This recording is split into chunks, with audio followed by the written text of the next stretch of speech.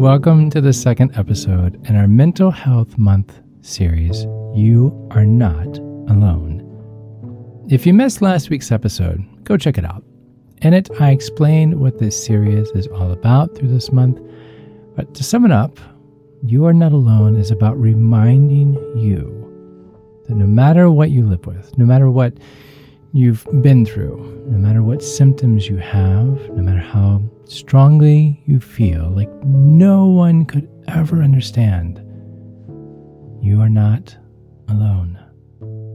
So many of us are here right now together, listening to this podcast, going through different things, feeling all sorts of different ways, but together. So, part 2. Let's get started. Inspiration comes in many shapes and forms, as I mentioned in last week's episode, and TikTok is a great conversation starter with my episodes. So instead of coming up with random topics, it's really important that the subject matter is relevant and useful even. So for that, social media can be my best friend, and it's a tremendous emotional microphone for those brave enough to put themselves out there. And surprisingly, there are many, just so you know. During some of my late night scrolls, I've been seeing some posts that have brought up the topic mental health symptoms that aren't talked about enough. I thought that was really interesting, so I chased down the rabbit hole with great interest. A lot of people are being open about their mental health struggles now, and certainly way more open than what they used to be, which is wonderful. But mental health is such a diverse thing that even with all of this openness and all of this sharing, you might feel that what you're going through, your specific situation, may not be represented, much less trending. I don't even mean your exact diagnosis or symptoms, not to say that those things aren't important, but right now, I'm talking more about your experiences, your life, your journey, everything that you've been through. You've probably had some experiences that you've heard a lot of people talk about. Like maybe you've had an anxiety attack before. I've seen people talk openly about living with anxiety. Or maybe you live with depression. That gets addressed a lot too on social media. And it's for good reason. I mean, anxiety and depression are the two most common mental illnesses in the world. Even in 2021, the World Health Organization said roughly 280 million people in the world have depression. 280 million. That's just shy of the 330 million that live in the United States. I'm going to say that again. 280 million people in the world that are living with depression. And inside the US, there are 330 million people living here. Do you see the math? I mean, imagine a pocket the size of the United States, and everyone there is living through depression. That is an immense amount of people. Talk about you are not alone. That is certainly the case. But the thing, the ironic thing, is that you probably do feel alone. Even if you've seen other people talk about feeling the same way that you do, that's just the way our brains work sometimes, right? And if you don't see your experiences, your feelings, your symptoms reflected in what other people share, if you've gone through things that seem outside of what you see others sharing publicly, then that feeling of aloneness can become even bigger. Like, maybe you start thinking, geez, these people are just being so honest about their mental health struggles, but nothing they talk about sounds like anything I'm going through. I must be special, though not in a good sort of way, a lot more special than anyone else on TikTok. I should just take a seat in the back and keep my profile on the quieter side. And so you don't share. And you feel even more different, even more alone. One of a kind, even. And while you are one of a kind, you are special, but in a beautiful special. But you know what? I think that sometimes, especially when it comes to mental health, seeing ourselves as too unique, too different, this can keep us locked in a cycle of shame. Of course, I hope that more and more different mental health experiences start to be shared openly and publicly so that people can start recognizing, hey, you know what, I really am not alone, as the conversation is coming more and more open. But what about in the meantime? Can we do anything to lift this cloud of shame off of our shoulders, off of your shoulders? Is there a way to stop carrying this heavy burden that you feel like you're completely alone with? I'd like to think so. I'm Chad Lawson, and let's calm it down in 3, 2, 1. I'm going to repeat something I said earlier. Sometimes, especially when it comes to mental health, seeing ourselves as too different can keep us locked in a cycle of shame. Shame becomes like this dark fog that's always following us around. We're struggling, but we dare not tell anyone. You've never heard anyone talk about feeling this way or thinking this way. You're afraid that if you speak up, then people will think, they're, a little not of sound mind. Side note, I'm not a big fan of using the term crazy, so I'm avoiding that characterization, as it's not really a word that we should be using to describe anyone. But going back to this fog of shame, how we don't want to tell anyone about it, and how we just feel like we're the only one carrying it, and how it makes us feel that we're just not all there. But somehow the standards for how you treat a person go way lower when it's yourself you're talking to. It's strange, right? I mean, we're so quick to treat ourselves in ways that we would never, ever treat anyone else. No one wants to be thought of as mentally unstable, so we just keep quiet about it. We hide our feelings. No one can ever know what we're going through. And so no one does ever know. And because no one ever knows, you feel like no one understands. And that dark fog of shame, it just grows thicker and thicker and thicker. And that's what I mean about getting locked in a cycle of shame. So I'd like for you to try something with me. This is a really neat, just kind of visualization. I'd like for you to close your eyes. Let's just take a few breaths. At your own leisure, just take a subtle breath in and a subtle breath out. Just taking a few breaths.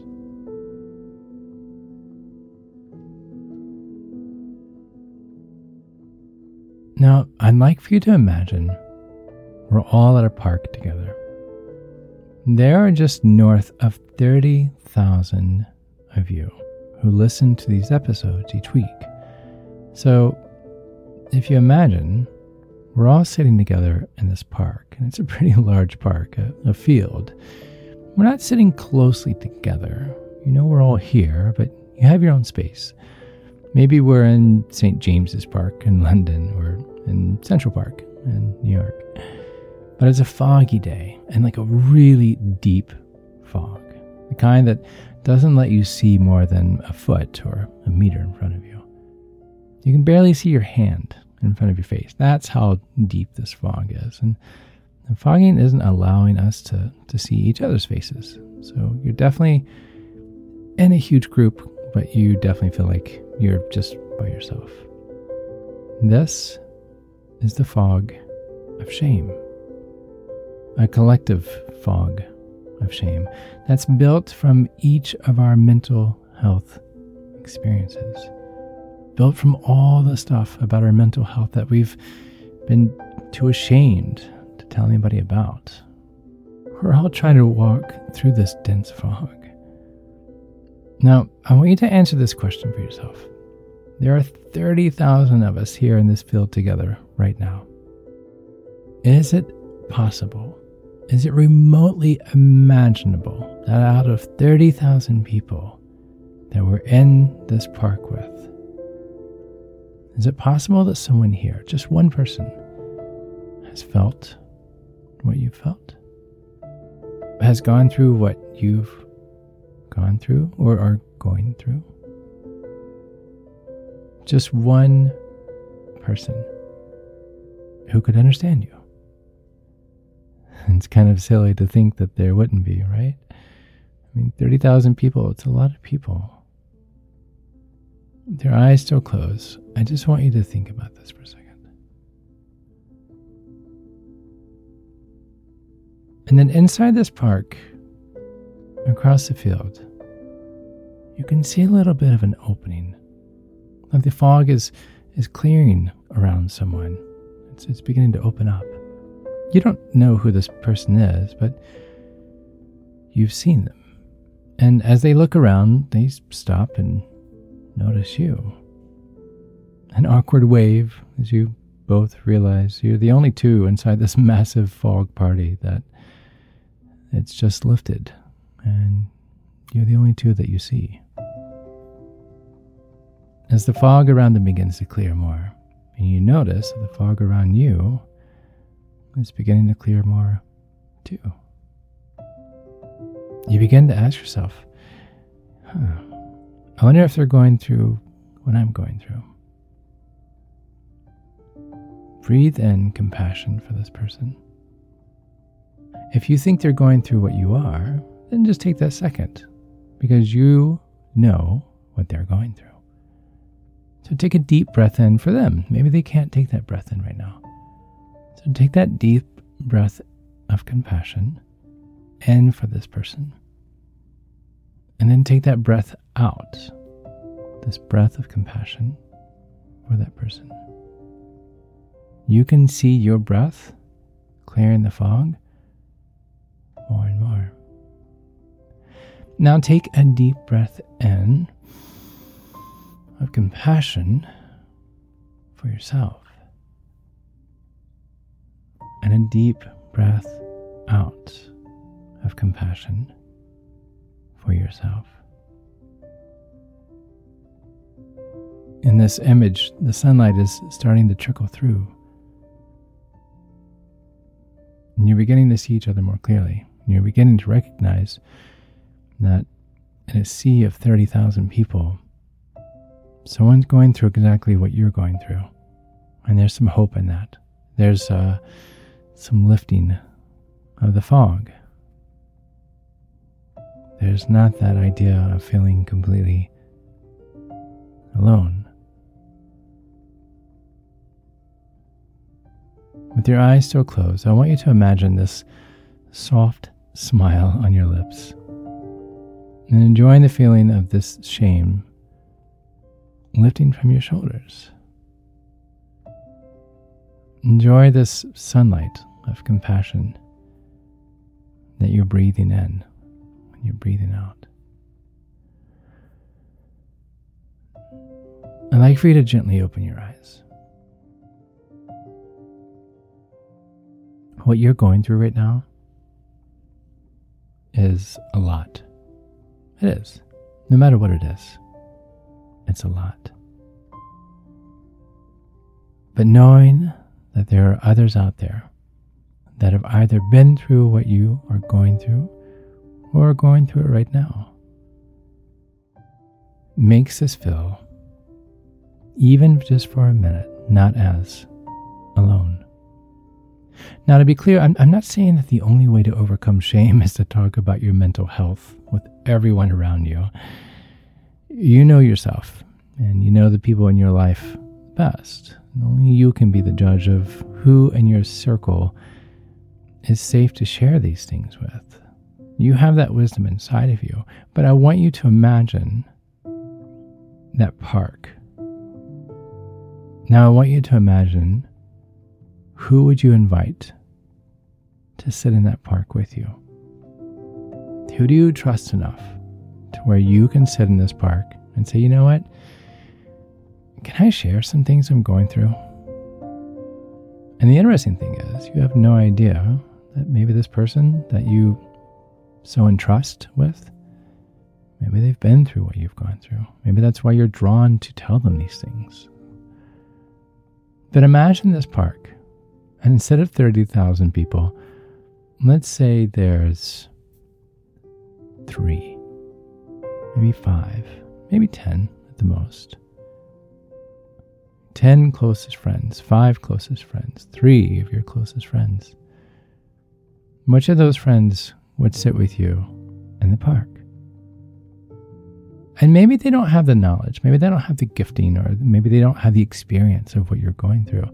But being able to sit down and share that with someone, and then to go one step further and say, hey, you know what, I really feel alone with this, and I don't know who to talk to, I don't know who to sit with, and while I may not be looking to you for an answer, perhaps you can just hold my hand during this and maybe go with me as I find someone that is a professional, that I can talk to this, that can take those breaths of compassion in and out and lift that fog. Of your 3, of your 5, of your 10, you may not have someone that has all the answers, and that's okay. But the first step is to realize you have this fog around you and you want it to lift, that you don't have to walk through a month with this. You don't have to walk through life with this. But finding someone in this proverbial park and sharing will begin to break the fog with some beautiful sun. And going one step further and asking one of your friends, one of these people in this park, hey, will you be my support? Will you follow up, or will you even go with me? It really mean a lot. That fog is going to lift. And you're going to feel the warmth of the sun in time. You don't deserve to feel shame about what you're going through. You don't. There's no reason why anyone should carry this thick fog around everywhere. But the interesting thing is, you are not the only one. You're not. You're not alone in this. And it's beautiful. There's a lot of people in this park. And right now, I want you to understand that you're not alone. You may feel like it, but you're not. After this episode, I'd love for you just to turn off everything just for a few seconds. I know we've taken some time today. But just close your eyes and imagine this park of a few of your closest friends. What friend in this park can you sit down with and say, hey, can I share something? You are not alone. And nobody wants you to feel like you are. All I hope is that you can stay open to the idea that although you're unique and you are special in the most beautiful way, you're not alone. 280 million people in the world trying to work things out. You and I are in a park with 30,000 others trying to breathe our way to clear understanding. I have to be honest, it's a bit freeing to think of it this way. I mean, do I want 280 million people to be dealing with this? No, of course not. But if I were in a group of 30,000 plus in St. James Park or in Central Park right now, I would say we can lift this fog together. One breath, one conversation, one, hey, how are you? At a time. And that's the clearest, most beautiful image my mind has seen in a really, really long time.